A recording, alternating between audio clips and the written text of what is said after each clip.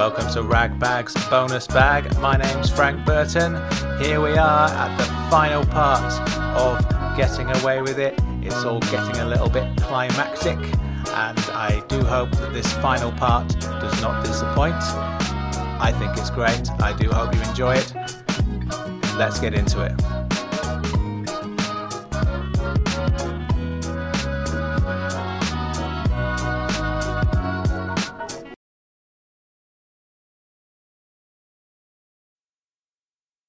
Chapter 29. I couldn't be sure if my visit to Jenna's parents gave me more or less of an insight into her character. I wouldn't have called them idiots myself, but it was clear that Jenna had become the person she was in spite of her parents' intellectual capacity, rather than because of it. My primary goal was to find some small scrap of incriminatory evidence to prove once and for all that all these crimes she claimed to have committed weren't mere flights of fancy. Clearly, I hadn't found anything like that on my trip to Keswick.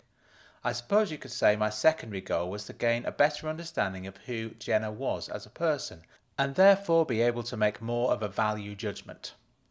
This investigation of mine, if you can call it that, seemed to be hitting dead end after dead end. There wasn't much time left. On that Friday night, when Jenna filled me in on the precise details of Operation Rhododendron, she told me the exact date on which her plan was to take place, 21st of October 2004. It was a few months away, but with no more leads left to follow, there was no clear way of me making any progress.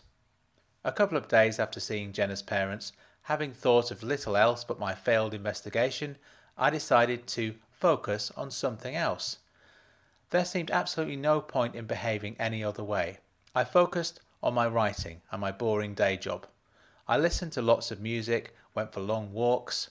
I thought about finding myself a girlfriend and went on a couple of dates. The first one didn't like the fact that I was vegan. The second was vegan and didn't like my explanation about how I'd become one.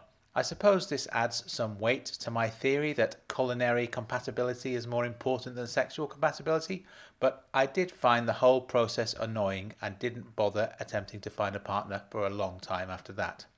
I went back to trying to avoid Jenna as much as possible.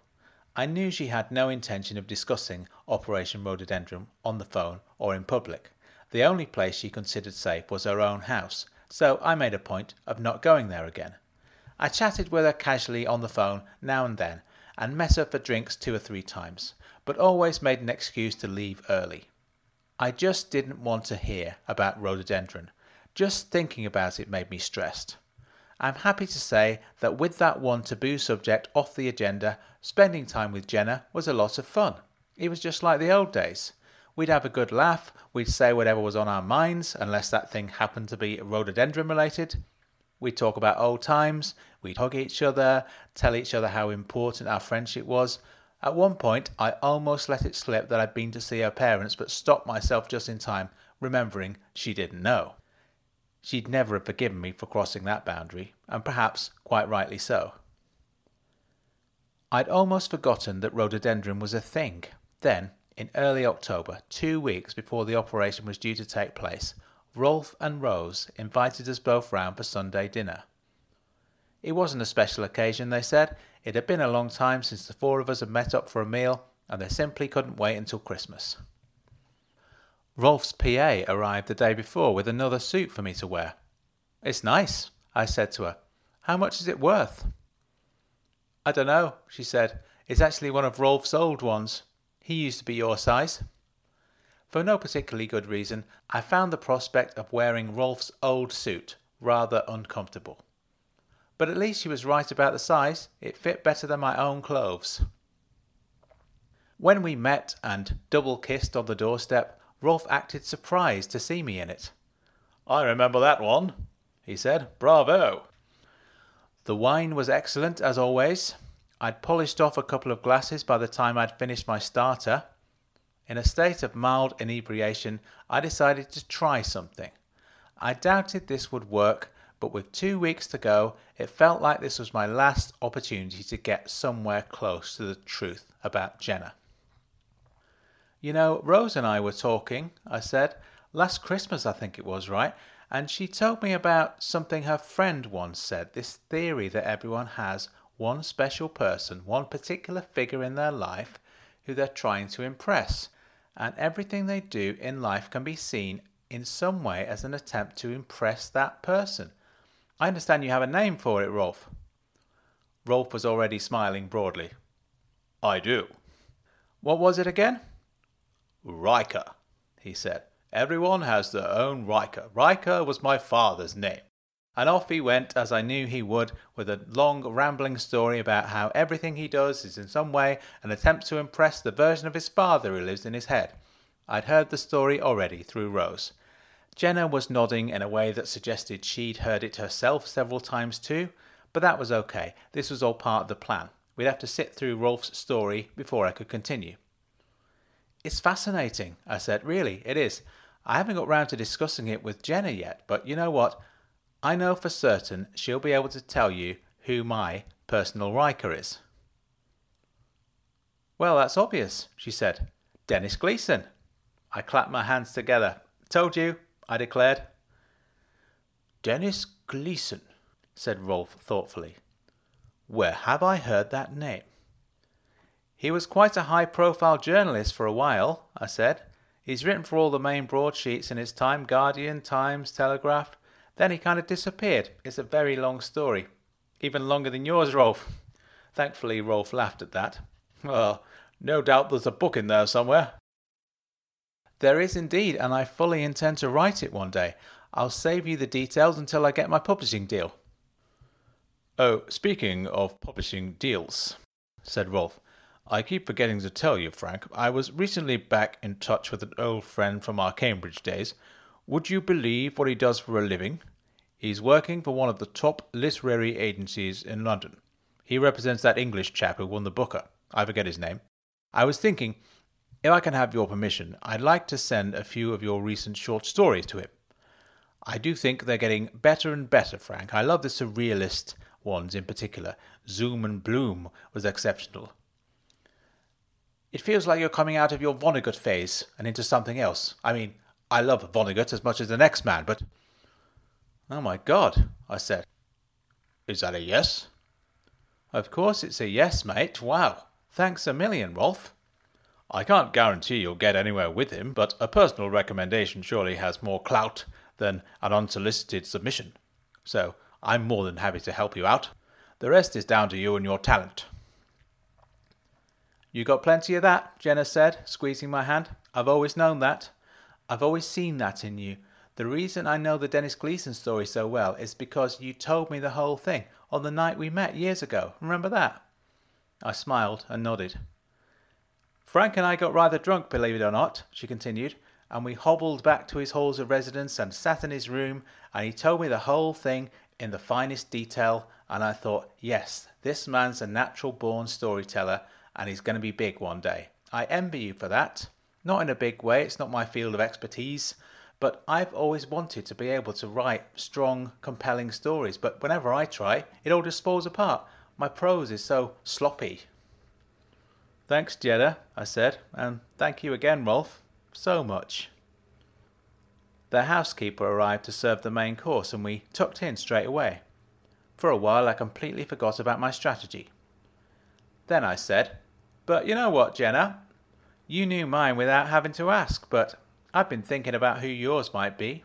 I can't think of anyone. You're such a lone wolf. I mean that as a compliment. You're totally self-made. Am I right?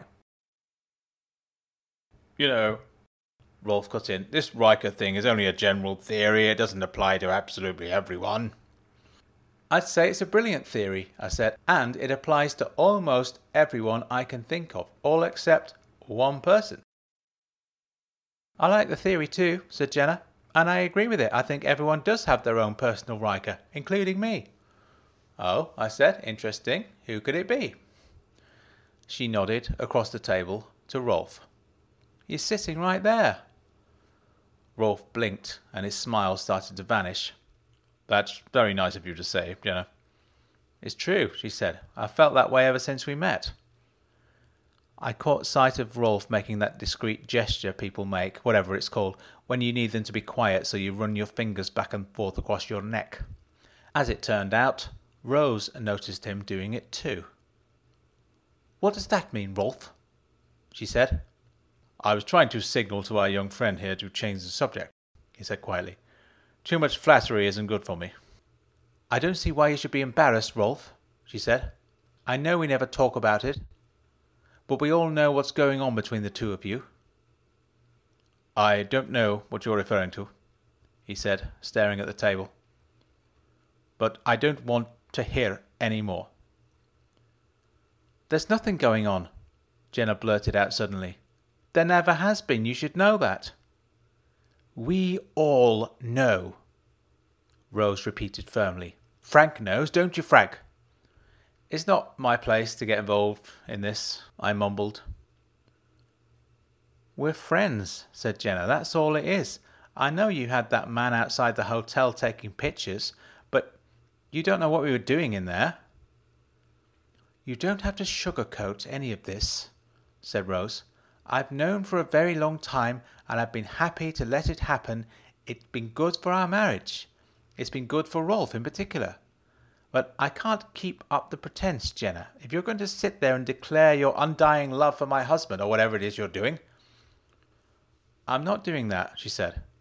"I'm not in love with him. He's my Riker. That's what I'm trying to say." "You don't need to be in love to have sex," she said. "That's what you're doing, isn't it?" "No," said Jenna. "It isn't," said Rolf. "We've never even kissed." "Isn't it?" I said suddenly. "No." "So what the hell do you do together in that damn hotel room?" Rose snapped. No one replied. Jenna and Rolf both appeared to be on the verge of tears. Neither could look at each other or anyone else. "Can someone explain to me what's happening?" I said. "I thought the two of you were having an affair." "We are," said Jenna, "just not that kind of affair." "What do you do in that hotel room?" Rose shouted again, slamming both fists onto the table. A fork fell on the floor. "We play," said Rolf. "Don't," Jenna hissed. "We might as well say it," said Rolf. "Play," said Rose. "Like role play." "That's it," said Jenna. "That's exactly it." "You don't need to lie, Jenna," said Rolf. "I knew you were a liar," said Rose. "Frank thinks you're a liar too, don't you, Frank?" "Easy," I said. "He told me he can't trust a word that comes out of your mouth. I wonder why. Tell me what games you play, Jenna." "Not games," said Rolf. "One game. Always the same one." Rose attempted to rise from her seat, but her arms were shaking so much she had to steady herself on the table. She remained seated, her fingers twitching over the tablecloth. "What game?" she whispered. "Tell me it isn't, Rolf. Tell me it's not our game." "What?" I said to Jenna. "Chess. That's it. You're meeting this man in secret and playing chess with him." Tears were streaming down Jenna's cheeks at this point. "I'm so sorry, Rose," she said. Rose stopped trembling, seeming to gain her composure again. She rose to her feet, picked up her plate, and hurled it at the wall. It missed the wall, bounced off the neighbouring chair, and shattered on the floor. "Get out!" she yelled at Jenna. Jenna obeyed her at once. She snatched up her handbag from under the table and carried it out of the door. "And as for you, Mr. Kasparov," she said to her husband, "when was the last time you played chess with me?" "I don't know," said Rolf. "I thought we were evenly matched," she said. "Isn't that why our games were so good? They'd go on for hours. Are you telling me Jenna's more of a match for you than me?" "She's a novice," he said. "I was teaching her the game, coaching her on it. It's an entirely different game when it's with her. It's nothing like you and me. Look, you ought to be pleased about this, Rose. You actually thought I was having sex with that girl. I had sex with you this morning. Isn't that the way it should be? Frank doesn't need to hear about this, said Rose quickly. I should probably get going too, I said. It sounds like you have a few things to discuss. Stay for dessert at least, said Rolf.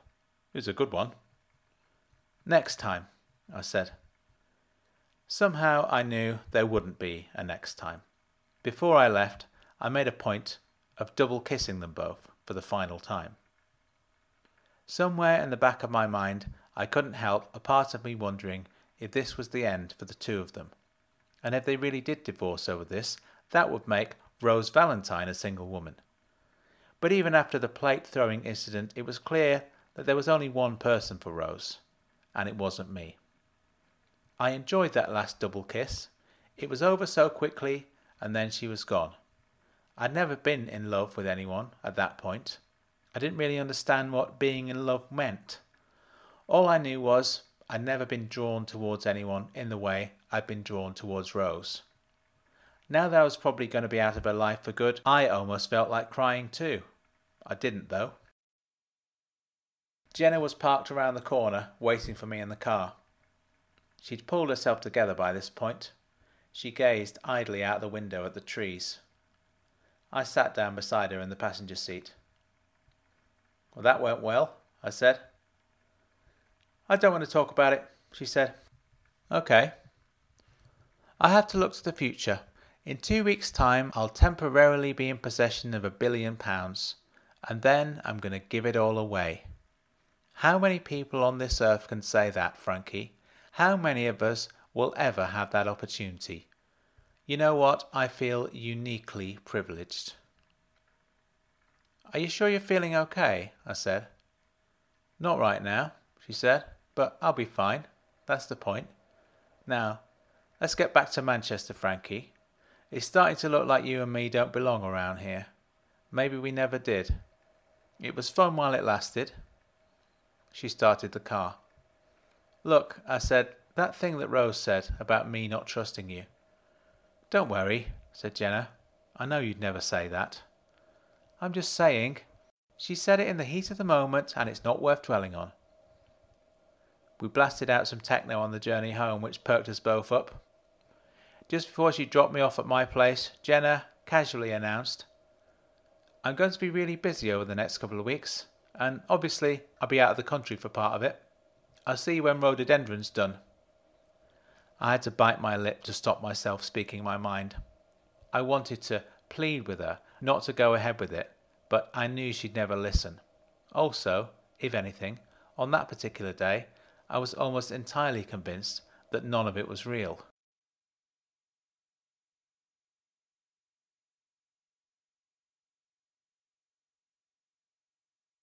Chapter 30. The following day, I believed it again. Operation Rhododendron was definitely going to happen, just as Fido and Elephant had. There was simply too much fine detail for it not to have been true. Since day one, Jenna had always had an answer for every single question. Every single eventuality had been accounted for. Also, our visit to Rolf and Rose's place had reminded me of something highly significant. Jenna had a different kind of manner whenever she visited the Valentines, a different way of talking. It had taken me a while to figure it out, but this was what Jenna looked like when she was putting on an act. Due to the circumstances, she'd been forced to put on a front whenever Rose was around. To put it another way, I knew what Jenna looked like when she was lying. But whenever she talked to me about her criminal enterprises, none of that fake self was present. This was Jenna being Jenna. This was what Jenna looked like when she told the truth. The more I thought about this contrast, the more I began to suspect that Jenna was never a particularly good liar.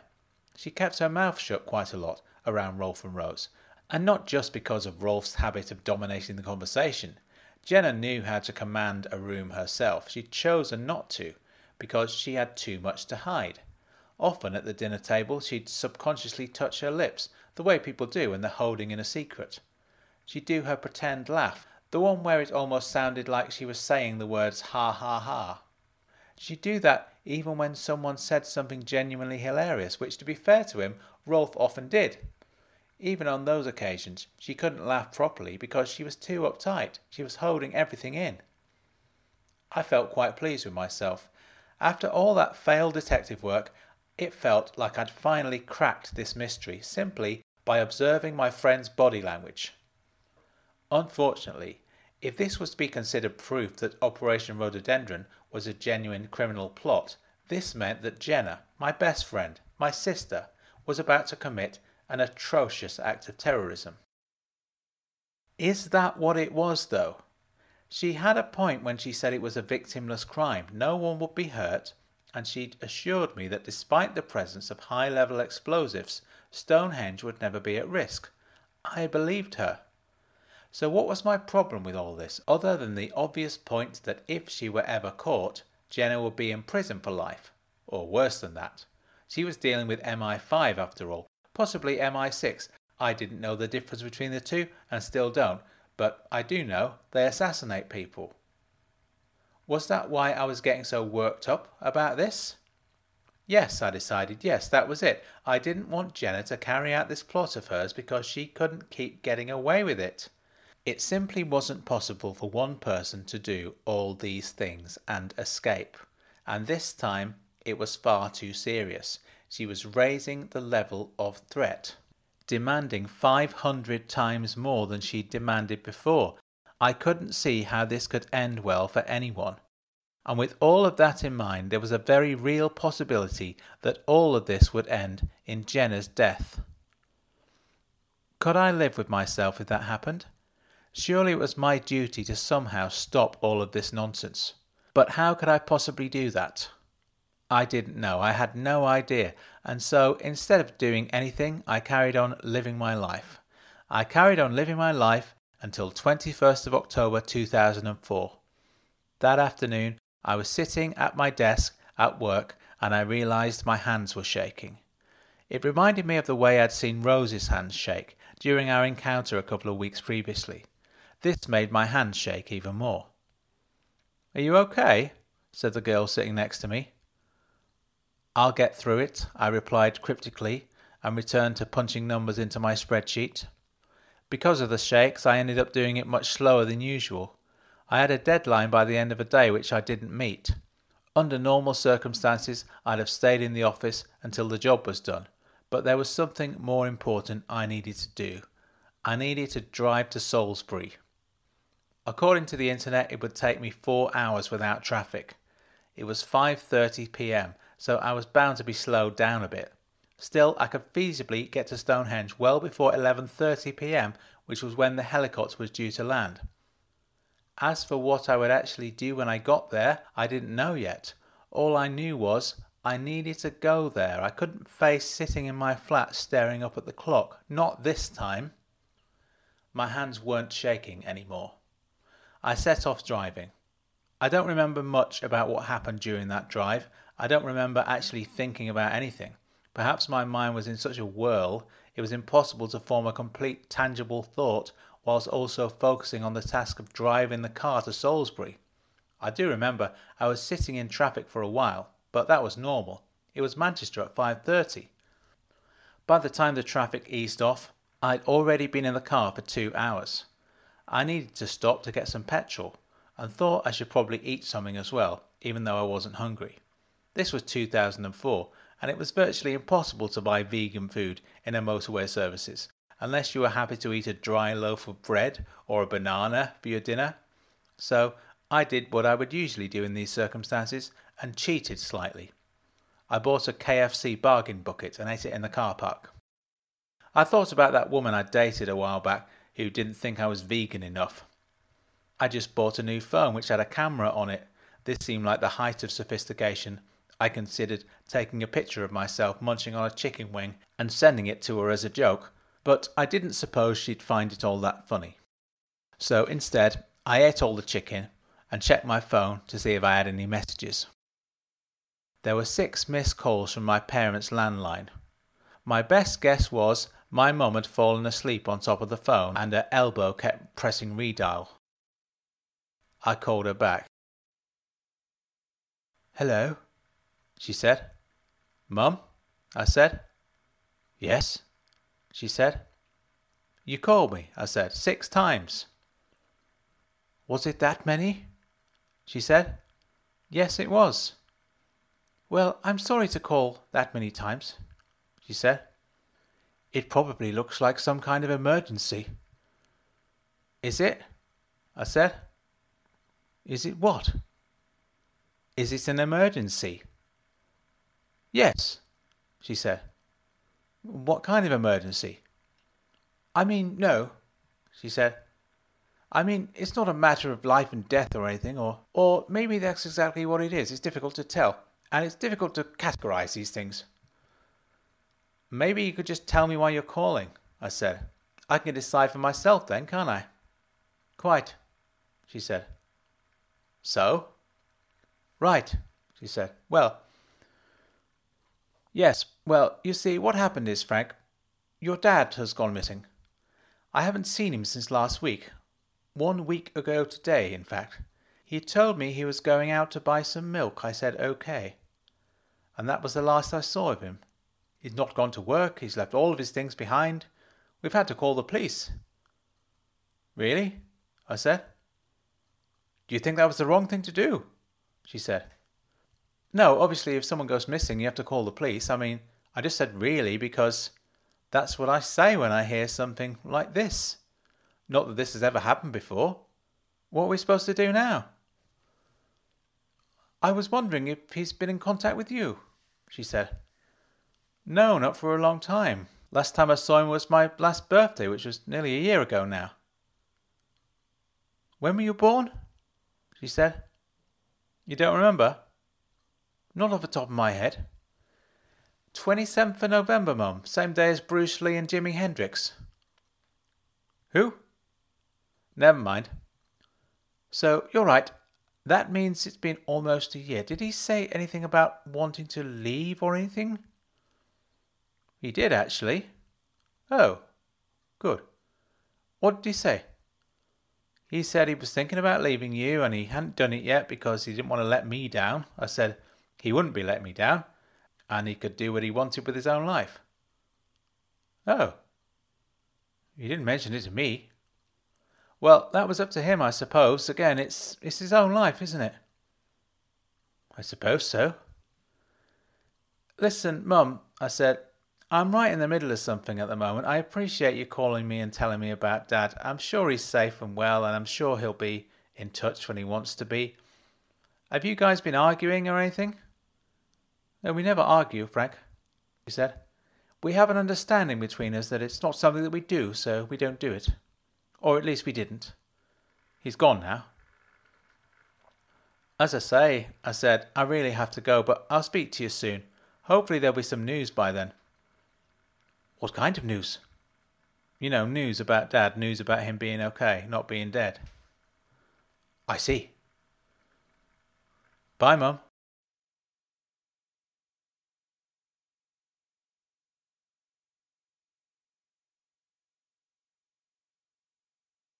Chapter 31. It was 8 p.m. by the time I'd left the motorway services. I'd been sat at the wheel in the car park, thinking about my dad for a while. Then Jenna's face would pop into my head, and I'd start thinking about her again. It was too much all at once, too many things I couldn't control. All I could do was drive to Salisbury and see what happened when I got there. At the very least, perhaps I could finally have a front row seat for one of Jenna's secret spectacles. Then, half an hour later, the car started spluttering and slowing down. With the news about my dad, plus all the rest of it, I'd forgotten to fill the car up. I hadn't even noticed the light was on. I pulled into the hard shoulder. I never bothered signing up to a roadside rescue service, so I didn't have a number to hand. I may have had a flashy new phone, but it didn't actually have the internet on it. And so I went for a walk to find an emergency phone, which took me about 10 minutes. Then I had to wait for an hour for the van to come to tow me to the nearest petrol station. By then it was 9:30 p.m, 2 hours until kick-off. The sat-nav claimed I had 3 hours left to get there. According to Jenna, there wasn't going to be several hours negotiations this time. they'd be done within the hour, which meant I was wasting my time. After filling up the car, I left the petrol station and parked up outside yet another KFC. My hands were shaking again. I closed my eyes and tried to forget all of this was happening. I tried to convince myself it was all just a story, but I couldn't stop it from feeling real. By contrast, the fact that my dad had gone missing seemed like some kind of practical joke. It was just a sort of careless, insensitive thing you'd expect from Frank Burton Sr. At least it was easy to forget about my dad. The whole thing felt like none of my business. In a way, it provided some kind of distraction from what was about to happen. I stuck some music on the stereo and lay back in my seat. I tried thinking about nothing for a while, which actually worked out quite well. 2 hours later, I was still there, in that very spot, thinking about nothing. I was halfway through my second playing of Underworld's Second Toughest in the Infants. I glanced at my watch. Almost 11:30. The helicopter would be in the air, just coming down to land. I counted down from 10. Jenna would be dialing the number right now. This time, she had a direct number for the security services. Whoever answered the phone, she would quickly instruct them. "My name is Len. I don't know the full name of the man I usually negotiate with. His first name is Imran. He'll know who I am. Wherever he is right now, you need to contact him and tell him that I've flown a remote-controlled helicopter into the middle of Stonehenge with enough explosives inside to destroy the entire site. This will happen unless I receive £1 billion.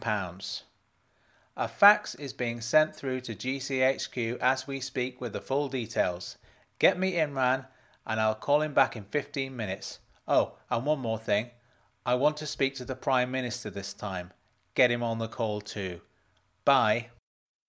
She would then end the call.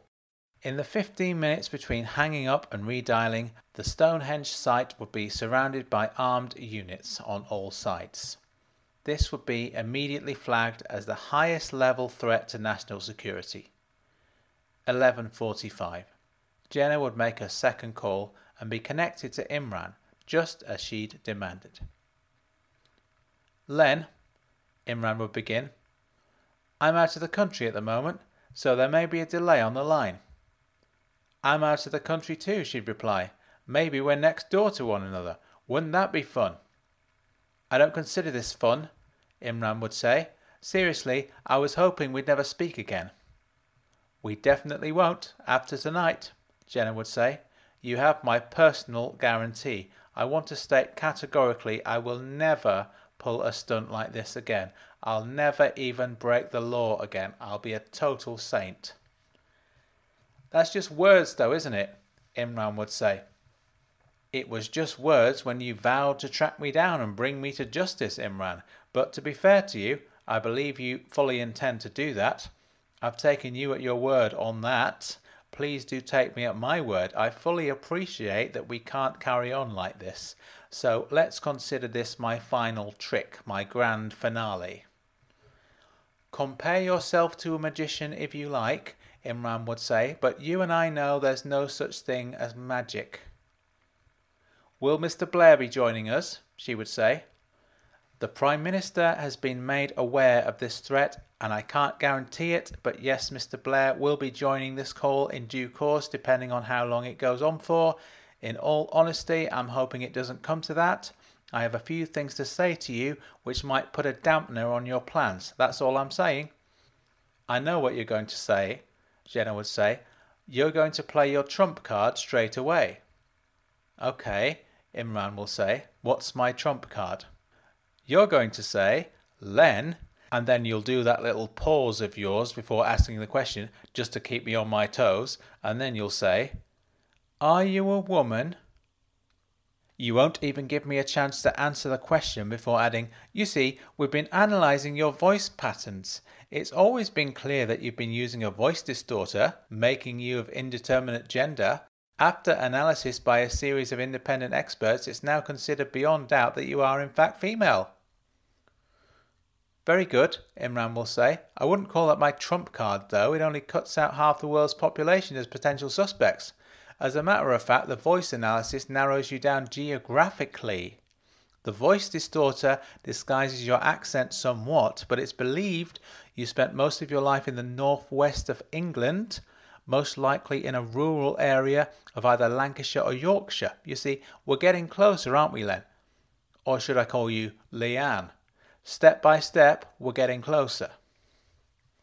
Aren't you at all concerned about the fact that I knew you were going to say that? Jenna would reply. This would suggest I was aware all along that recordings of my voice were going to be subjected to rigorous analysis, would it not? And surely, if I knew that all along, and if I'd anticipated your experts spending hours and hours trying to identify me by the tone of my voice, I would make some effort to adopt a different regional accent and mimic a feminine tone of voice in a bid to cause deliberate confusion. In short, Imran, this ain't no trump card, it's a joker. Let's focus on the matter in hand, Imran says. You're asking for £1 billion of public money or you'll destroy Stonehenge. I'll tell you straight away, Leanne, we are not going to do that. We're not settling with you anymore. This has already got way out of hand. Don't call me Leanne, Jenna would shout down the phone. I find that extremely offensive. Sorry to offend you, Len, Imran would say. I was hoping you'd overlook that and focus on the point I'm making. We are not giving you £1 billion. There is not a chance on this earth of that happening. I'll need to hear that directly from Mr. Blair, she would say. No offence, Imran, but I really do need to talk to the organ grinder on this matter. But while we're waiting for him, why don't you fill me in on your reasoning behind that decision? That was always our position. It's been our position since we last spoke. I told you we would not accommodate any more of your requests. It's been our firm policy since then. My colleagues have been thoroughly briefed in case I was unavailable when you inevitably called us again. Everyone has been told, the Prime Minister included, that if the terror suspect known as Len contacts us for any reason, we are not to negotiate. Does this have anything to do with the lack of explosives last time? I've got them now, as you can very clearly see from the photographs I faxed across. I'm more than happy for your bomb squad to go in and inspect the helicopter. It goes without saying that if they try to tamper with anything, I'll blow them up alongside Stonehenge. We don't need to risk lives by sending a team in there, Imran would reply. I'll take your word for it that this is a credible threat. In all honesty, it doesn't matter whether it's a real live bomb on that chopper. We are not paying you £1 billion. We are not paying you a single penny. Whether it's an actual bomb or not is a moot point. Moot point, Jenna will say. That's a weird thing to say, Imran. Do you care whether Stonehenge gets destroyed or not? If you're assuming the threat is real this time, you can also assume that I'm ready and willing to press that button. That's all it'll take. A touch of a button, and that ancient, historical site, a site of immense religious significance as well as an utterly irreplaceable piece of British heritage. The idea that I may or may not destroy at the touch of a button is a moot point, Imran. Would you like to rethink your choice of words there? I wouldn't, Imran would reply with an air of smugness about him. I've seen the information you sent across. I haven't had an opportunity to fully digest it yet, but our ballistics experts have, and they're telling me you've made a miscalculation. Really? How? This is a powerful device, all right, and it will have a devastating impact on the ground. Mostly it will have a devastating impact for you because you can't just build a bomb like this in secret without leaving a trace. We will catch you, Len. We will catch you because of this bomb. You won't. And it's you that's miscalculated, as you put it. We haven't. That bomb will not destroy Stonehenge. There will be superficial damage requiring a reconstruction project costing significantly less than £1 billion. Don't get me wrong, Len. I absolutely do not want you to detonate that bomb. But based on the damage it would do, it's recoverable. Also, to the untrained eye, it would look exactly like a helicopter crash. A freak accident rather than an act of terrorism. From a PR point of view, I think we're on to a winner. Funny you should mention PR, Jenna will say. We've never really talked about what might happen if the public knew about these conversations we've been having, Imran. As it happens, I have it down on my list of things I wanted to talk about. I'll wait for Mr. Blair to join us first. Again, while we're waiting, let me put something else to you, Imran. I assume that since your voice analysis reports have been added to my file, I am now being officially classed as a woman from the north of England, is that right? That's our supposition, Len. The interesting thing is, I think, without meaning to, your ballistics team have underestimated me. In the back of their heads, they're assuming I couldn't possibly construct a bomb of this caliber. A man could have done it. A man from the south. But a woman from the north? That may have been the case if the ballistics team were populated entirely by men from the south, Imran would say. They're a diverse department, and I don't think in this day and age elite officers of their rank would have those kind of prejudices. Forgive me if I'm making assumptions myself, Imran, Jenna would say, but I think you know that's not true. Forgive me if I'm wrong, but you're not a white middle-class man yourself. You'll have had to work harder than most to get where you are.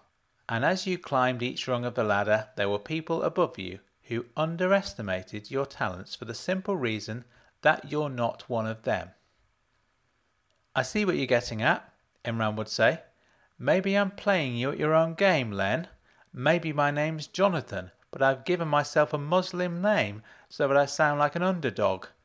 And if you think of me as an underdog, Len, that gives us a different kind of bond, male or female, north or south. One thing I know about you is that you consider yourself to be an underdog. It's you against everyone else. What makes you say that? You have a point to prove. That's what this stunt of yours is about. I get the impression you're not interested in money. The only reason you're asking for £1 billion is to prove that you can. You might be right about that. Interesting. What's that you just wrote down in your notes? I'm not taking notes here, Len. Rich, you're adding that to your list of suppositions. I seem to be corroborating your theory that money isn't important to me. So you're making a quick note to add something to your file. I'm rich, you suppose, because rich people are the only people who don't care about money. I'm a rich woman from the northwest of England. You're getting colder by the minute, Imran. You really are. Len, I do know that you're rich. We've paid you £4 million. Now, one moment, please, Len. The Prime Minister is joining us on the line. Hello? An additional voice would say at this point. Hello, Prime Minister. All right, Tony, Jenna would say casually. I'm up to speed on what's going on, Tony Blair would say. So feel free to continue as you were. Is this the actual Tony Blair? Jenna would say. You sound like an impersonator. It's the impersonators who sound like me, Blair would reply. Some of them are quite good. You sound very chirpy given the circumstances, Tony, Jenna would say. I suppose that's what got you elected, isn't it? Your chirpiness. I'd like to think it was something to do with my policies, Blair would respond. Do you have a PR man with you telling you what to say? That wouldn't be necessary. This isn't a public conversation. It could be though, Tony. I'm recording the call. I can make it public at any time if things don't go my way. Your man Imran here doesn't seem too fussed about Stonehenge being destroyed, which I thought was a bit weird. But of course, he's underestimating me because he thinks I'm a woman. But you, Tony, I think you are different. I think you'll be thinking a little more strategically. Imran reckons if I detonate that bomb, they could make it look like a helicopter crash. I think you'd be more inclined to use the disaster for political gain. This could be classed as an act of terrorism perpetrated by Islamic extremists. You'd be quite happy to spin that line, even though you know it isn't true. There is absolutely nothing political about this crime. I don't care about your war on terror, but I absolutely do not wish to be associated with it. And if that happens, Tony, if I detonate this bomb and shortly afterwards the UK government announces that Al-Qaeda have destroyed Stonehenge, the first thing I will do is release the audio files of this conversation as well as evidence of my previous 2 encounters with the security services in which the public may be surprised to discover this government of yours, this tough-talking government who would never dream of negotiating with terrorists, paid me £4 million. I'm telling you now, Tony, that is what will happen. There will be a short period of silence on the line. Are you there, Tony? I can hear you loud and clear, Blair will reply calmly. Rest assured, there will be no lies told about this. If it all comes out, then it all comes out, and we'll deal with it when the time comes. Please be assured there will be absolutely no circumstances in which this threat will be associated with any terror group other than yourself. He's good, isn't he? Jenna will say with a slight chuckle. He sounds so sincere. Thanks for that, Tony. The question is, Blair would say, where do we go from here? What I suggest, Jenna would say, is that you get yourself a second opinion on that bomb. All the details are there in those documents alongside a detailed structural analysis of Stonehenge itself. This operation has been years in the making. I've done my homework. I suggest either one of 2 things have happened. Either your ballistics team have made a massive error of judgment in telling you this bomb will only cause superficial damage. This may be because they're in the middle of an emergency situation and haven't had time to really focus on the facts, or, as I've suggested, maybe it's because they've wrongly assumed I'm a woman from the north of England, a country bumpkin at that, not a tough inner city woman from Liverpool or Manchester who could no doubt cook up a bomb like this in their sleep. The second possibility is that Imran is lying to me. The ballistics team have confirmed that the reports I faxed to GCHQ would indeed suggest that this bomb is more than capable of reducing Stonehenge to rubble. But Imran has decided to throw me off, casting doubt over the plan in an effort to unsettle me. Either way, it's the wrong thing to do. Underestimating me is the wrong thing to do. Lying to me is the wrong thing to do. I think we all want to do the right thing here, Len, Blair would say. What makes you say that, Tony? We can't all be doing the right thing. Surely you don't think I am? Well then, it seems to me that everyone has a moral code of some kind. I do, and I'm sure you do too. The men who flew those planes into the World Trade Center had a moral code too, as twisted as it was. I believe that evil exists in the world, but very few people recognize themselves as evil. It often seems to me that extreme acts such as this one are committed by people who consider themselves as righteous and just, and who knows, maybe they're right, Len. Maybe you're right to do this. There are perfectly sensible members of the UK population who believe me to be the devil incarnate. I have my own opinion on that, but what I'm saying, Len, is that I'm not passing that kind of judgment on you. I do think you're threatening to do a horrific and unforgivable thing, and I really hope you don't do it. You really are good at this, Tony, Jenna would say. I feel like I believe everything you say. It's quite extraordinary. Are you like this all the time? Of course. You'll come off well if I release the audio online, I think. I really don't want you to do that, Len. I really do want to avoid that at all costs. You hear that, Imran? Jenna would say. At all costs, he says. Why didn't you put me on with this guy sooner? For the record, Blair would cut in, and this is no disrespect to Imran's good work whatsoever, but if I'd have been present during your first extortion attempt in Skipton, I'd have said no. For better or worse, my decision would have been, don't pay this man. Let him knock the castle down, and we'll deal with the fallout from that. It's always been my belief that the decision to pay you that date was a mistake because it gave you license to commit a virtually identical crime a few months later, which put us in a much weaker position. That decision was not made by our friend Imran. It was made by high-ranking officials within the security services.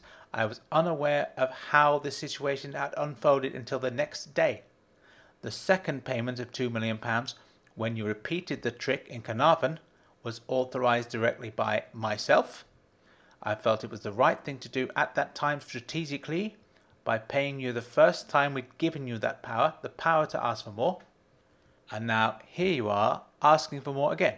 Many, many times more, as it turns out. And I'm thinking, where will this end, Len? It ends here today, Jenna would respond. There is absolutely nothing left for me to do. From this point on, I have achieved my life's ambition, my life's goal. This is what this has all been leading up to, this one final act. Pay me and you'll never hear from me again, and this will all disappear. No one will ever know what happened here tonight. Don't pay me, and I'll destroy Stonehenge. I'll also have no choice but to make the recordings of these phone calls of ours public, including what you just said, Mr. Blair. Thank you for that. That's a crucial bit of evidence you just gave. You confessed outright that you were fully aware of the two previous occasions on which the UK government negotiated with a terrorist. Not a good look for you, Tony, is it? All this war on terror business. What would your American friends think of it? As you quite rightly suggest, Blair would say, they will never find out. Is that a yes? Jenna would say. Are you authorising the release of those funds, £1 billion? I am, Blair would reply. You will receive the money in due course. I don't think there's anything more to say. I have more to say, Jenna would say, but she'll be distracted by a beeping sound on the line, indicating that Blair has left the call. Oh, she'll say instead. Nice talking to you, Prime Minister. You got lucky there, Imran would add. For the record, I agree with the Prime Minister's judgment on what should have happened during our first encounter. And if I was in his position, I wouldn't be paying you a penny tonight either. I'm likely to get in trouble saying that at this stage, but what the hell, it doesn't matter, you've won. You've won again, Len.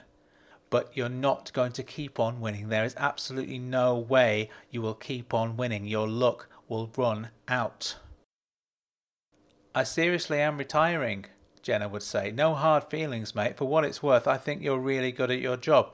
This is the last time we will ever speak, but I'll remember these conversations and I'll look back on them fondly.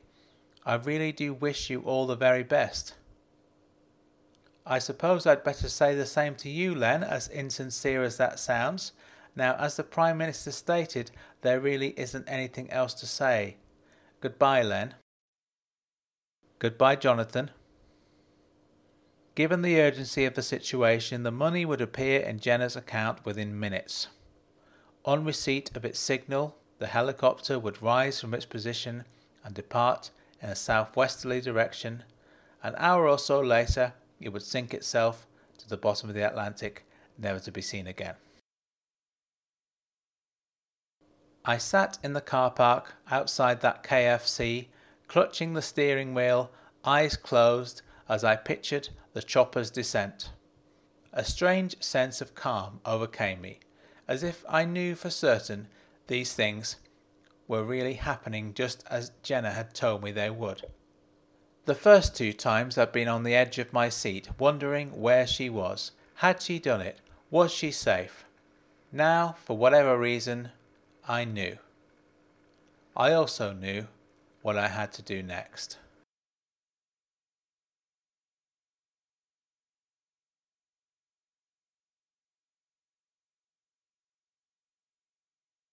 Chapter 32. I'd made no plans to meet Jenna at the airport this time, but I knew she'd be half expecting me to meet her at the gate. She'd call me when I didn't show up. She wouldn't get through though. I'd changed my number. A few hours after her arrival back in Manchester, I received an email from her saying simply, "Are you okay?" I deleted it. A couple of evenings later, she knocked on my door. She called through the letterbox. "Frankie, I'm sorry if I've upset you, mate. I really want to tell you all about it." She paused, waiting to see what would happen. "It all went according to plan, just so you know," she said. "I was hoping we could celebrate. I know you were against the idea, but come on, give me some credit. Even the Blair stuff. He said all the things I said he was going to say.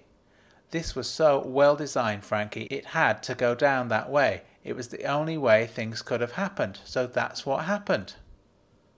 She paused again, offering me another chance to speak. "Do you not believe me?" she said. "Is that the problem?" Another pause. I came to the door and sat down on the mat. I peered at her lips through the open flap. "I can't talk to you any more," I said simply. "Why not?" she said. "It's not because I don't believe you," I said, "and it's not because I objected to Operation Rhododendron. It's you. You're driving me insane. I know you don't mean to be like this. No one means to be the way that they are. I've had lots of fun, but on balance, it isn't worth all the stress. Being your friend is the most exhausting experience of my life." "I understand," she said. "Really, I do. And I respect what you've said. I'll leave you alone." "Thanks. Can you open the door so I can give you a goodbye hug?" "Sorry," I said. "No." "Come on, mate, for old time's sake." "If I give you a hug," I said, "I won't be able to let you go, and that's what I need to do."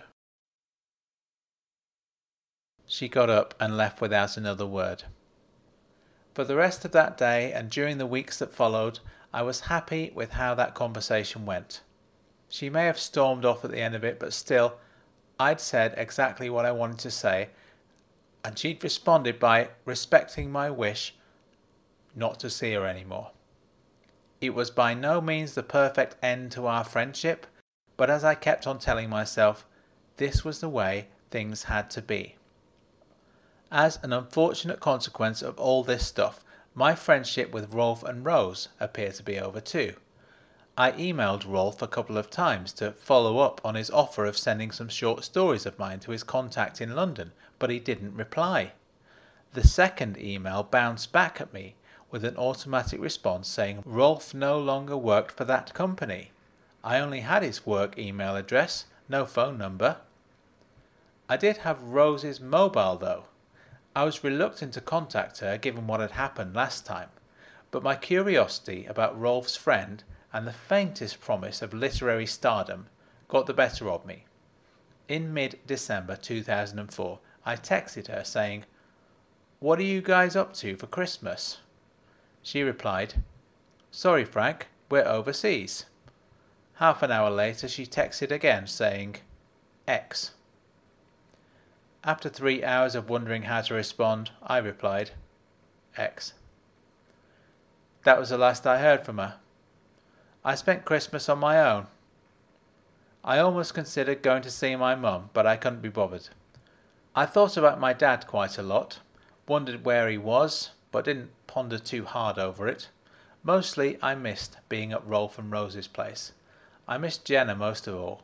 I didn't miss the things she did or the things she said, but still I missed her. I missed being in her presence, sitting next to her at the table, watching her eating through the corner of my eye, but all of that was over. I knew that. There was nothing to do but remember it and move on. Months passed, but these feelings didn't go away. More than anything, I wanted to tell Jenna what I was up to. I wanted to show her my new short stories. I wanted to tell her about my dad going missing. I never got a chance to say it. I was starting to get more and more interested in what actually happened to my dad. Sometime in September 2005, I called my Uncle Claude to ask a few questions about some suspicions I had about a secret flat my dad and his friends were hiding from their wives and partners. Suddenly, I'd become motivated to find out more about it, and after that phone call with Uncle Claude, I was all fired up to launch my own investigation. More than anything, I wanted to tell Jenna all about it. It was the source of mystery she could have solved in her sleep. Why had I decided not to see her anyway? Maybe it wasn't anything to do with her. Maybe it was to do with me. She'd told me all these stories about her life as a criminal mastermind, and I couldn't handle it. There was so much that was good about our friendship. We had such terrific conversations. There was no one else in my life that I could talk to in the same way that I talked to Jenna. What I said to her was right. She was driving me insane. But that wasn't it. It was perfectly true. She was driving me insane, but that wasn't the reason our friendship had to end. Our friendship had to end because I didn't trust her. That was it. That was why Jenna had no real friends apart from me, and now I wasn't her friend either. No one could trust her. Rolf and Rose were out of the picture. Who else did she have? And now, here I was, feeling sorry for her, missing her, and wishing I could tell her all about my dad. But the fact remains, I couldn't trust Jenna McIntyre. I couldn't trust a word she said, and the moment I let her back into my life, I'd be hooked back into her stories. Her next project, whatever that happened to be, would be the story that would dominate my life for the following year. I was tired of Jenna's stories being the centre of my life. I had my own made-up stories to tell. I decided once again to forget about Jenna, so that's what I did. Instead, I started thinking about my dad and all the questions I didn't have an answer for yet. Amongst those questions was another one, a question that belonged to an entirely different investigation. I'd already asked myself this question many times and never reached a satisfactory conclusion. Why did Jenna recruit me as her inside man, not once, but twice? If all these stories of her were true, I was part of that narrative. I'd been spied on by MI5 or MI6 or some other even more secret government body that no one even knows the name of. Jenna had admitted she was expecting them to investigate me. Now that she'd struck again, presumably MI5 had investigated me again without my knowledge. They'd have discovered nothing of interest, of course, just some guy living on his own, writing harmless fiction on his computer. I quite liked the idea that someone from MI5 was reading my short stories for coded clues. Maybe they liked what they read. Maybe one of them also had a friend in London who worked for a literary agency, but probably not. The question remained, why had Jenna been willing to put the two of us at risk like that? She'd sent me that email shortly after Operation Rhododendron saying, "Are you okay?" All it would take would be for me to have replied saying, "I'm unhappy with you threatening to destroy Stonehenge," and that would be the end. This story would have ended in a very different way. As crazy as it sounded, everything about this story made perfect sense. Apart from that, she'd involved me for no good reason other than wanting me there, wanting me to see. But why? Why did she want me to see what she was doing? She could just as easily tell me about it later. Was it something to do with culpability? If things went wrong and she was caught, I couldn't be relied upon to testify against her, given that I was technically an accomplice, which meant her only reliable witness was no longer reliable? Was she really that cunning? She was. But that wasn't it. That wasn't the reason I was there in those two castles, sending her bits of information that could have easily been gleaned from elsewhere. I was there because of what? Suddenly, my father's disappearance was no longer the biggest mystery I had to solve. This was. But how could I solve the unsolvable? Surely this would have to remain one of those questions that would never be satisfactorily answered. But then I had another thought. It wasn't exactly coherent because it occurred while I was sleeping. I dreamt about Jenna, about that first night we had together, sitting up talking in my room. I told her the story about Dennis Gleeson and how I'd love to write a book about it someday, once I'd properly learned the craft. But suddenly we went forward in time and we were sitting together at Rolf and Rose's table and Jenna was saying, "And I thought, yes, this man's a natural born storyteller and he's going to be big one day.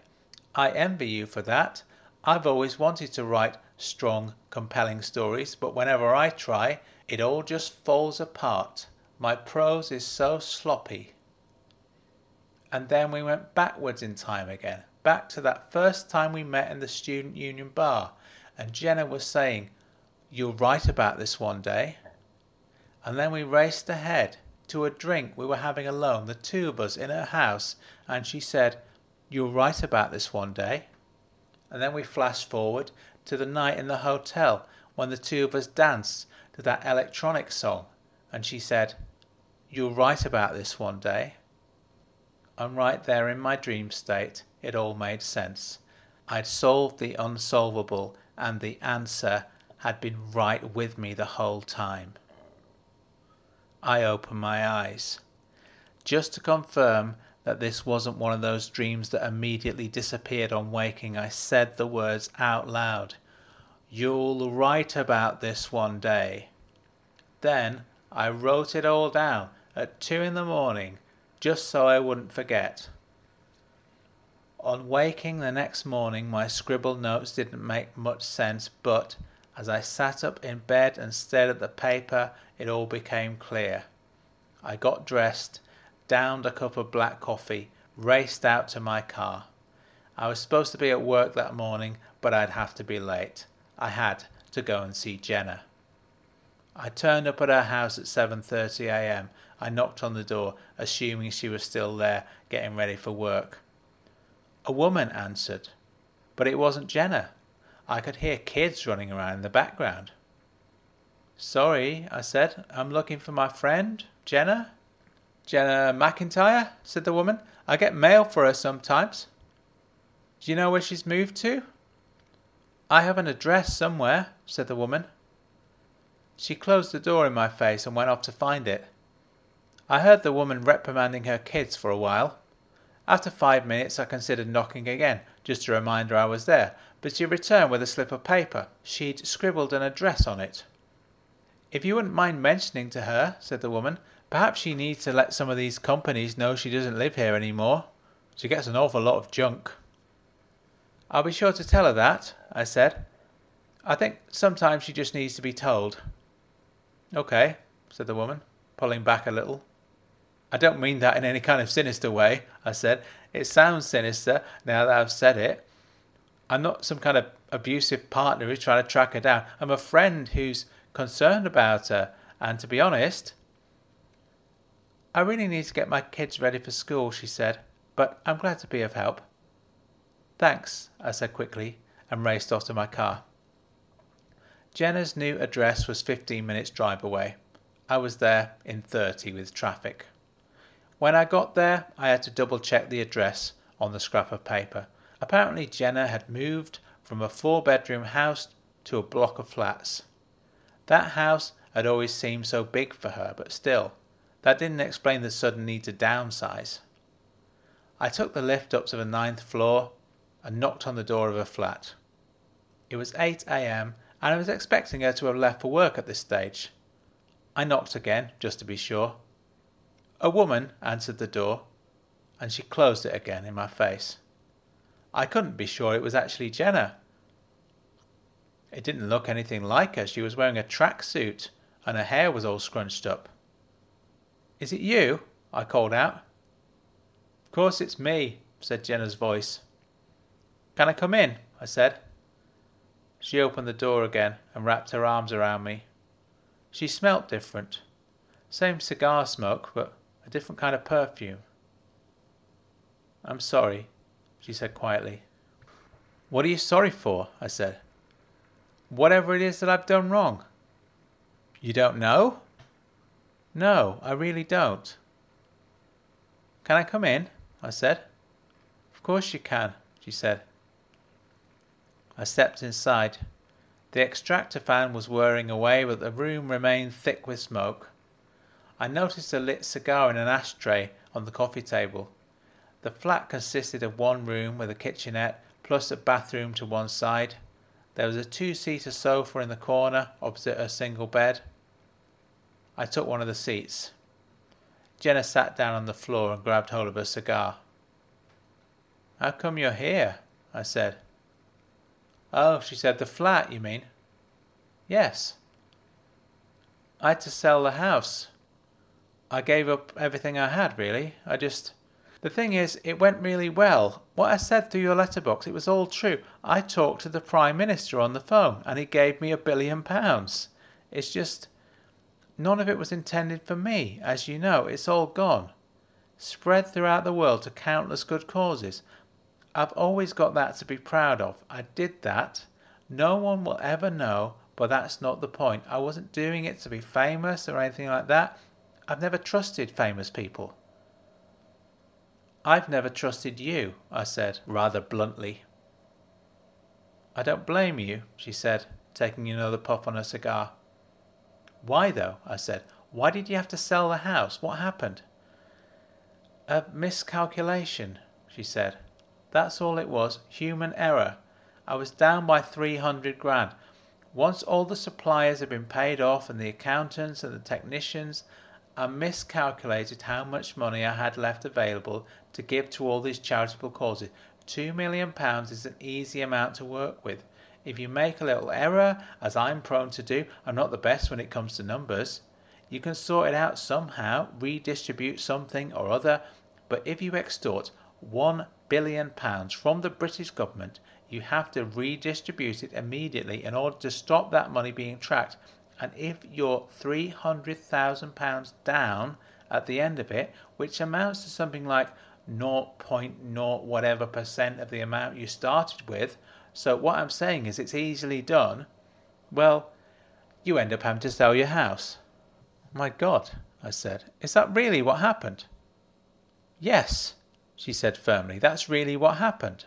That's what I'm telling you. Why else would I be living in this walk-in wardrobe? Do you think I want to be here?"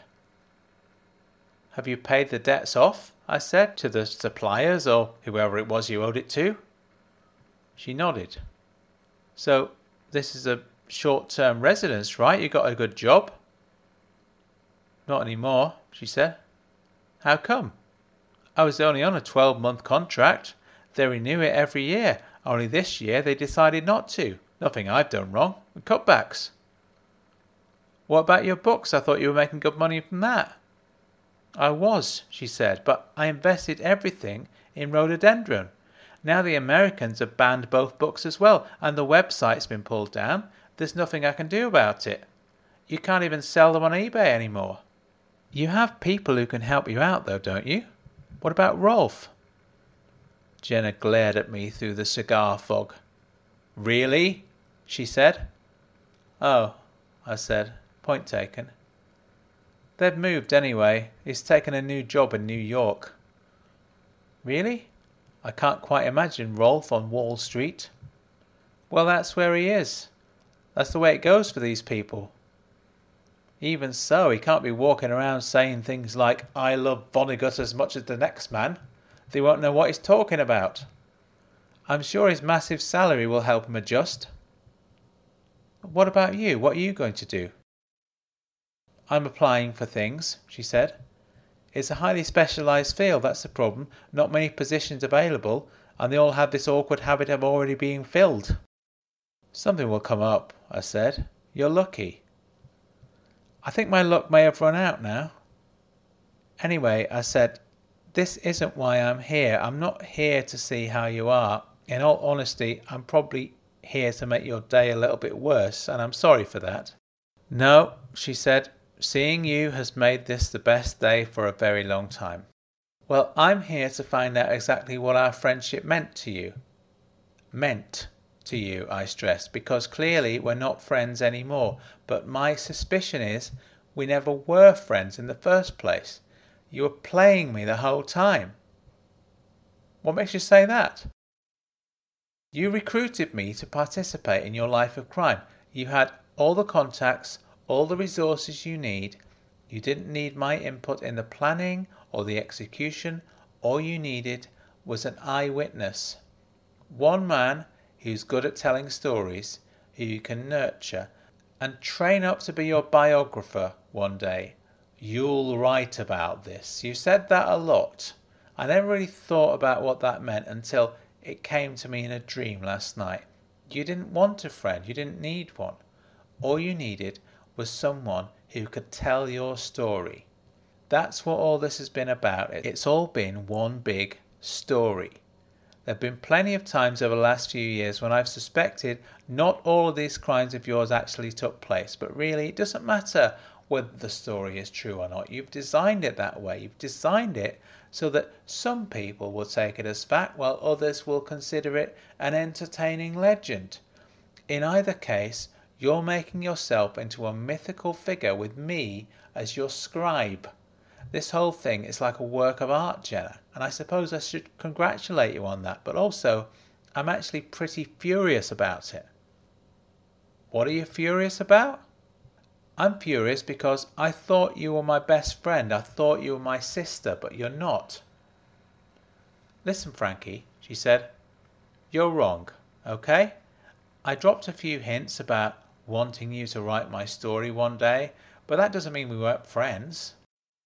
Sure, I said, but only because it was necessary for us to be friends, because your plan wouldn't work without me, your ultimate plan, that is, your plan to become the next Robin Hood or whatever. Not the best comparison, Frankie, and also I think you're missing the point. This friendship was just as real as anything else in this world.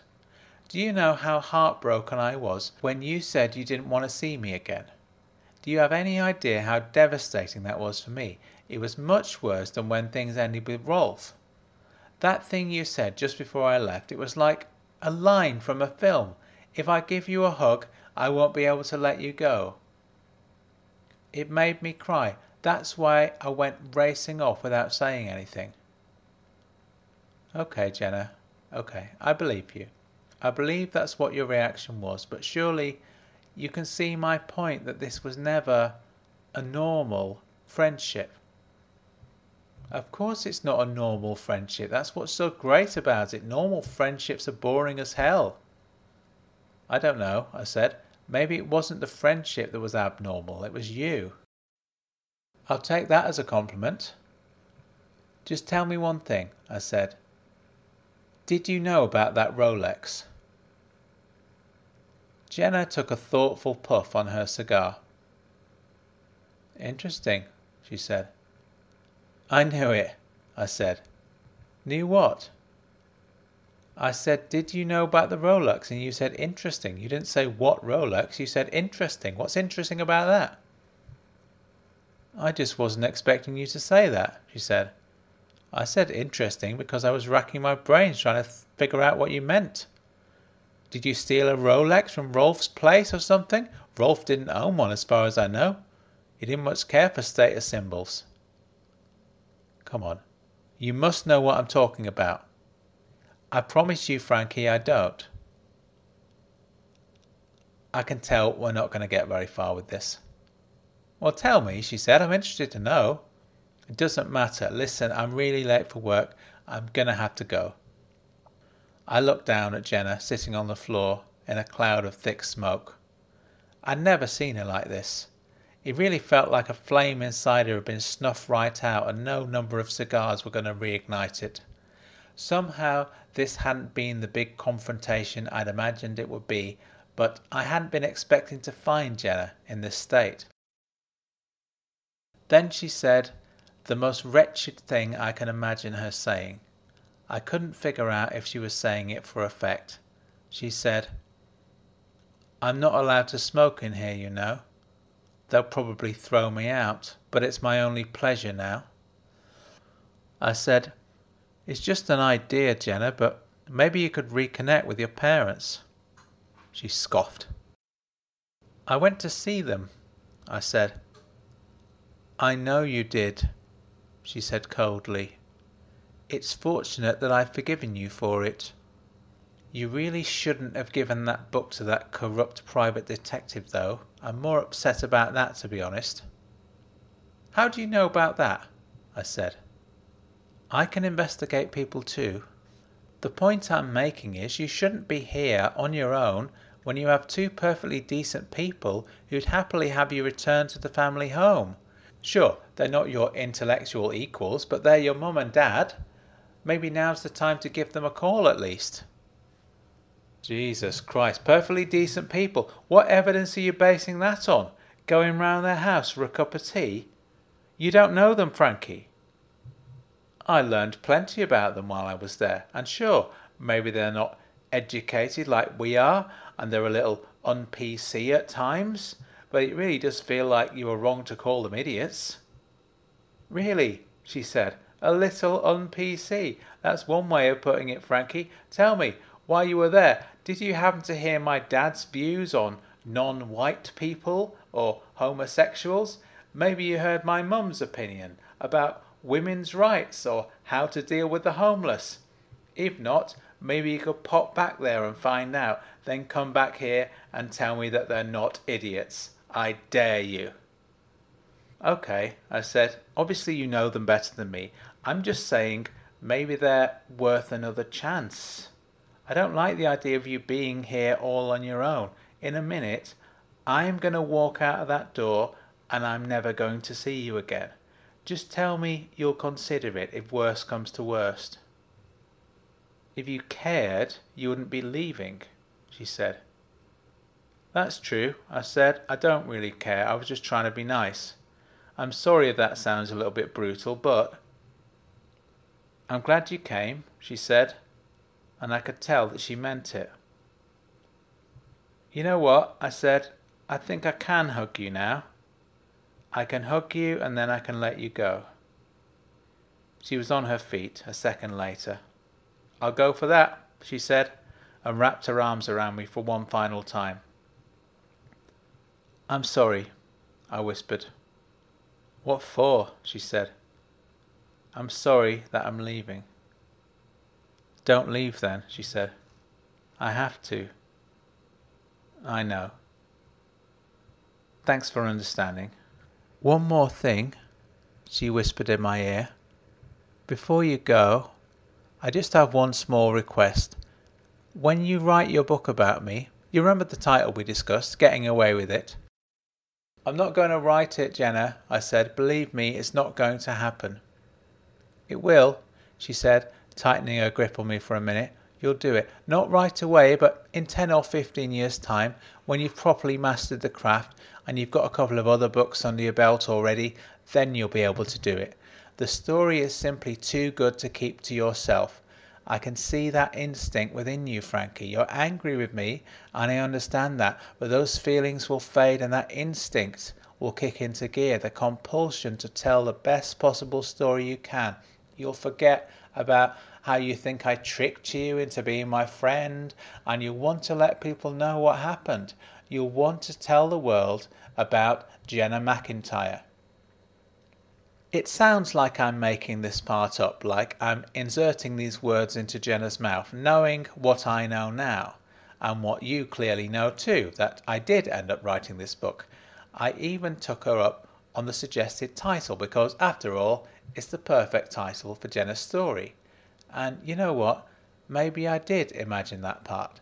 That's the way I remember it, though. I remember her making that prediction, and I remember thinking this was some further evidence that she'd finally lost the plot. All I can tell you is what I remember, as distorted as that may be. I do know she said this, though. This next bit is definitely what she said. So, this favour, she said, when you write this book of yours, please use my real name. Why would I do that? I said. You'll get arrested if anyone actually takes it seriously.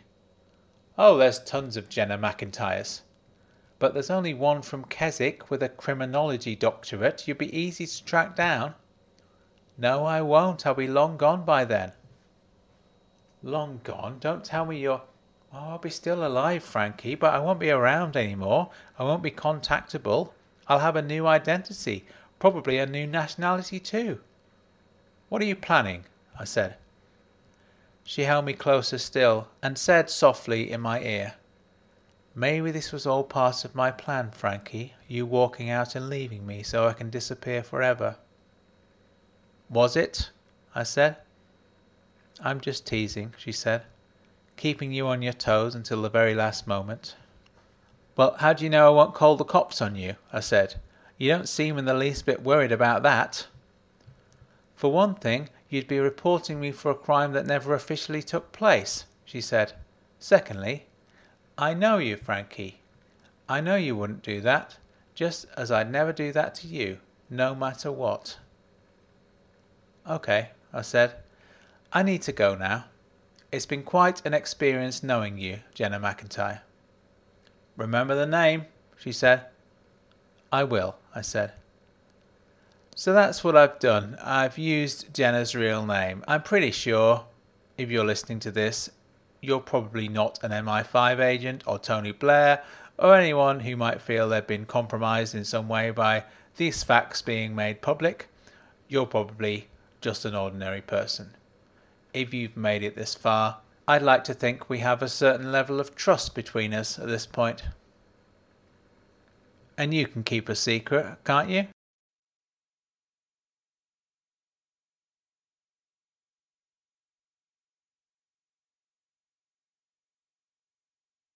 Chapter 33. I arrived for work an hour and a half late after leaving Jenna's place. My boss bought my excuse that I'd been mugged. She even said, "You look like a wreck," which was kind of funny, but also quite apt, I suppose. I arrived home from work at about 6 p.m. There was a police car parked outside, which I assumed had something to do with one of the other residents.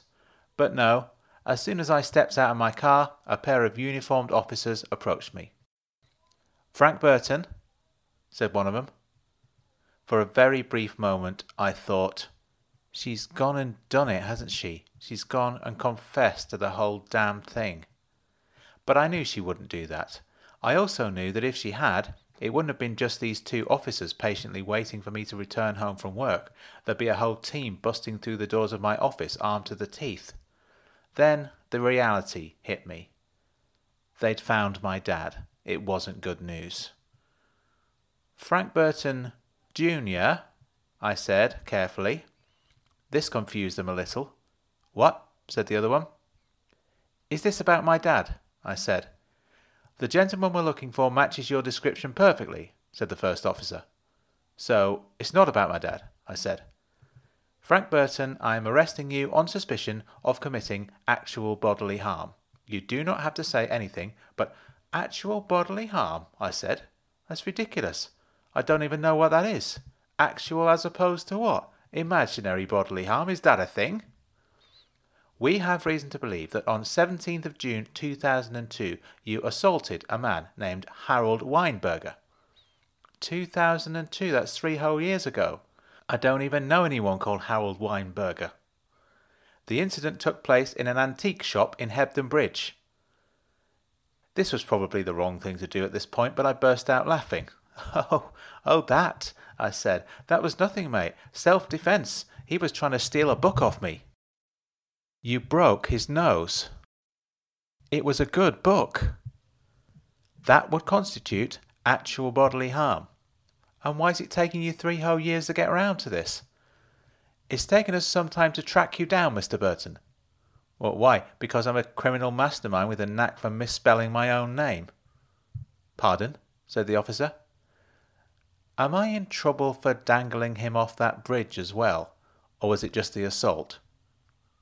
"Sorry?" "Oh," I said, "forget I said anything. I think I'd better exercise that right you mentioned, the one about remaining silent." "You do that, Mr. Burton." "You're awfully polite," I said. In the car on the way to the station, I couldn't help asking, "Just out of interest, have you guys ever commandeered someone's vehicle?" "How do you mean?" said the arresting officer. "Like if you're pursuing a suspect on foot and you need to access someone's car, so you approach a member of the public who happens to be in their car and you say, 'I'm commandeering this vehicle.' Ever done that?" "It's not really the done thing," he said. "I thought so," I said. "You're aware that you yourself are in fact under arrest, don't you? he said. "You don't appear to be taking this very seriously." "I've never been arrested before," I said, "so I'm not really sure how I'm supposed to behave." "Just an impartial word of advice," the man said. "That right to remain silent thing is just a suggestion, but sometimes it's for the best of all concerned. You'll get a solicitor. I suggest you speak to them and take their advice." "I will," I said.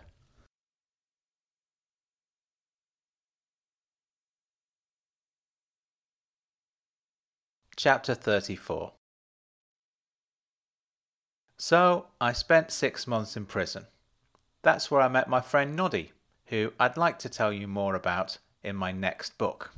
When I got out, me and Noddy launched our own investigation into what had happened to my dad. I've already written a book about that. It's called Everything I Am. You should read that one if you haven't already. It's very good. With all of that stuff going on, I spent very little time thinking about Jenna. To this day, I've had no contact with her since that final meeting in her flat. There have been times when I've thought about her over the years. I thought about her in 2007, when the British government implemented a ban on smoking in public places. I wondered whether this would be a big enough incentive to kick her own habit, or whether I'd bump into her in town, puffing away at her cigar under an umbrella in the rain outside some bar. I thought about her that same year when I met Heidi, who I suppose you could call the love of my life, if that's still a thing that people say. I couldn't help comparing the two of them, even though Jenna was never my girlfriend.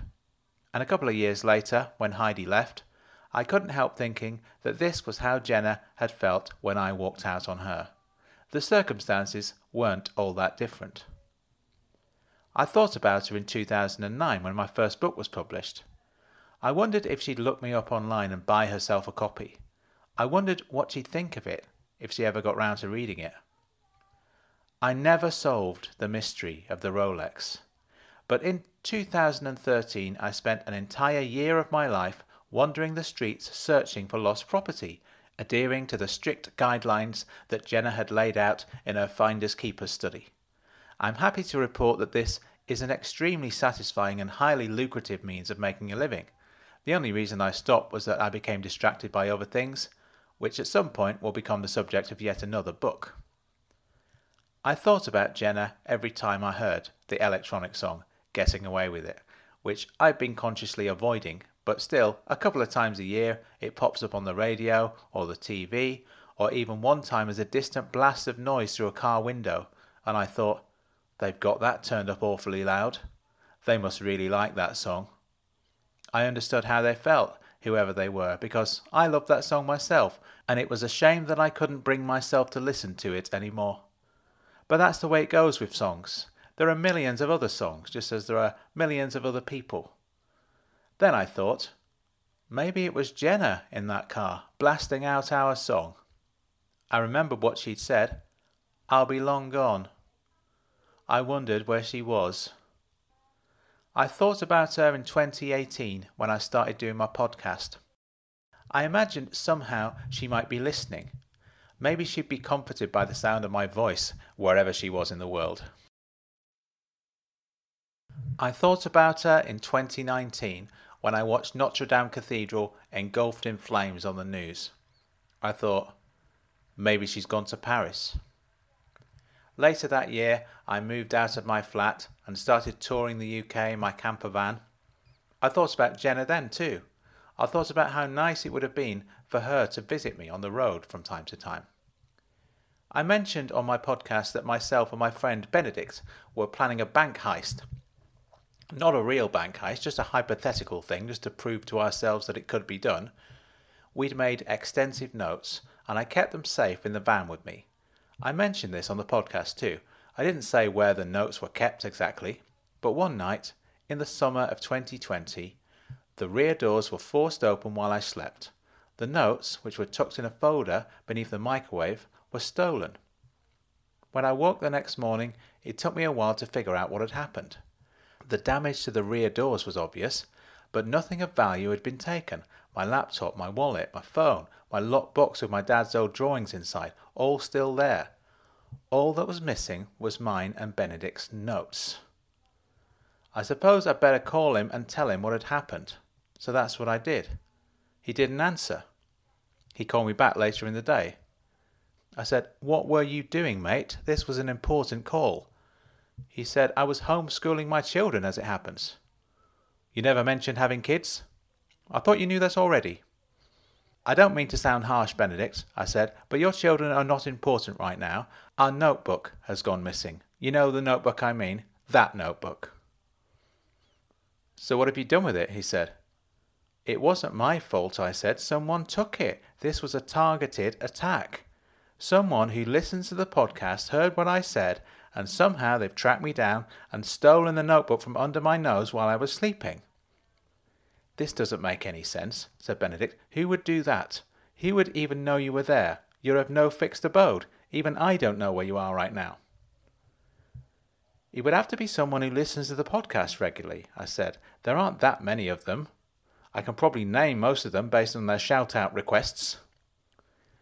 "Surely they wouldn't make themselves that conspicuous," said Benedict. "Also, this person would have to be highly skilled in the art of detection," I said. "As you say, I'm a difficult man to track down. This person, this man or this woman would have to be..." "Hang on." "What?"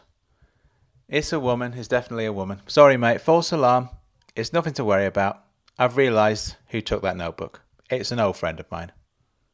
"Who?" "I won't have mentioned her."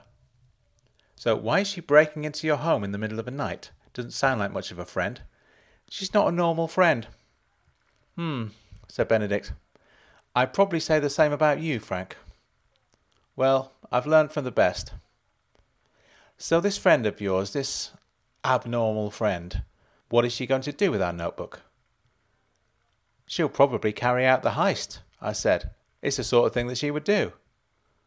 "You don't sound too worried about it," said Benedict. "No, I'm not," I said, "and neither should you be. I suggest you go back to your children and forget this conversation ever took place." "Okay," said Benedict, "I'll do that."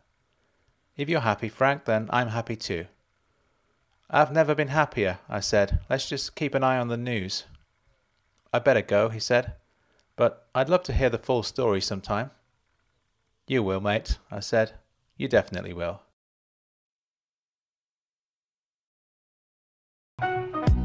Thank you for listening. If you've made it to the end of this book, congratulations. I appreciate your support, and I am very pleased that you have listened to this thing all the way through. It means a lot to me that people are engaging with my work in this way.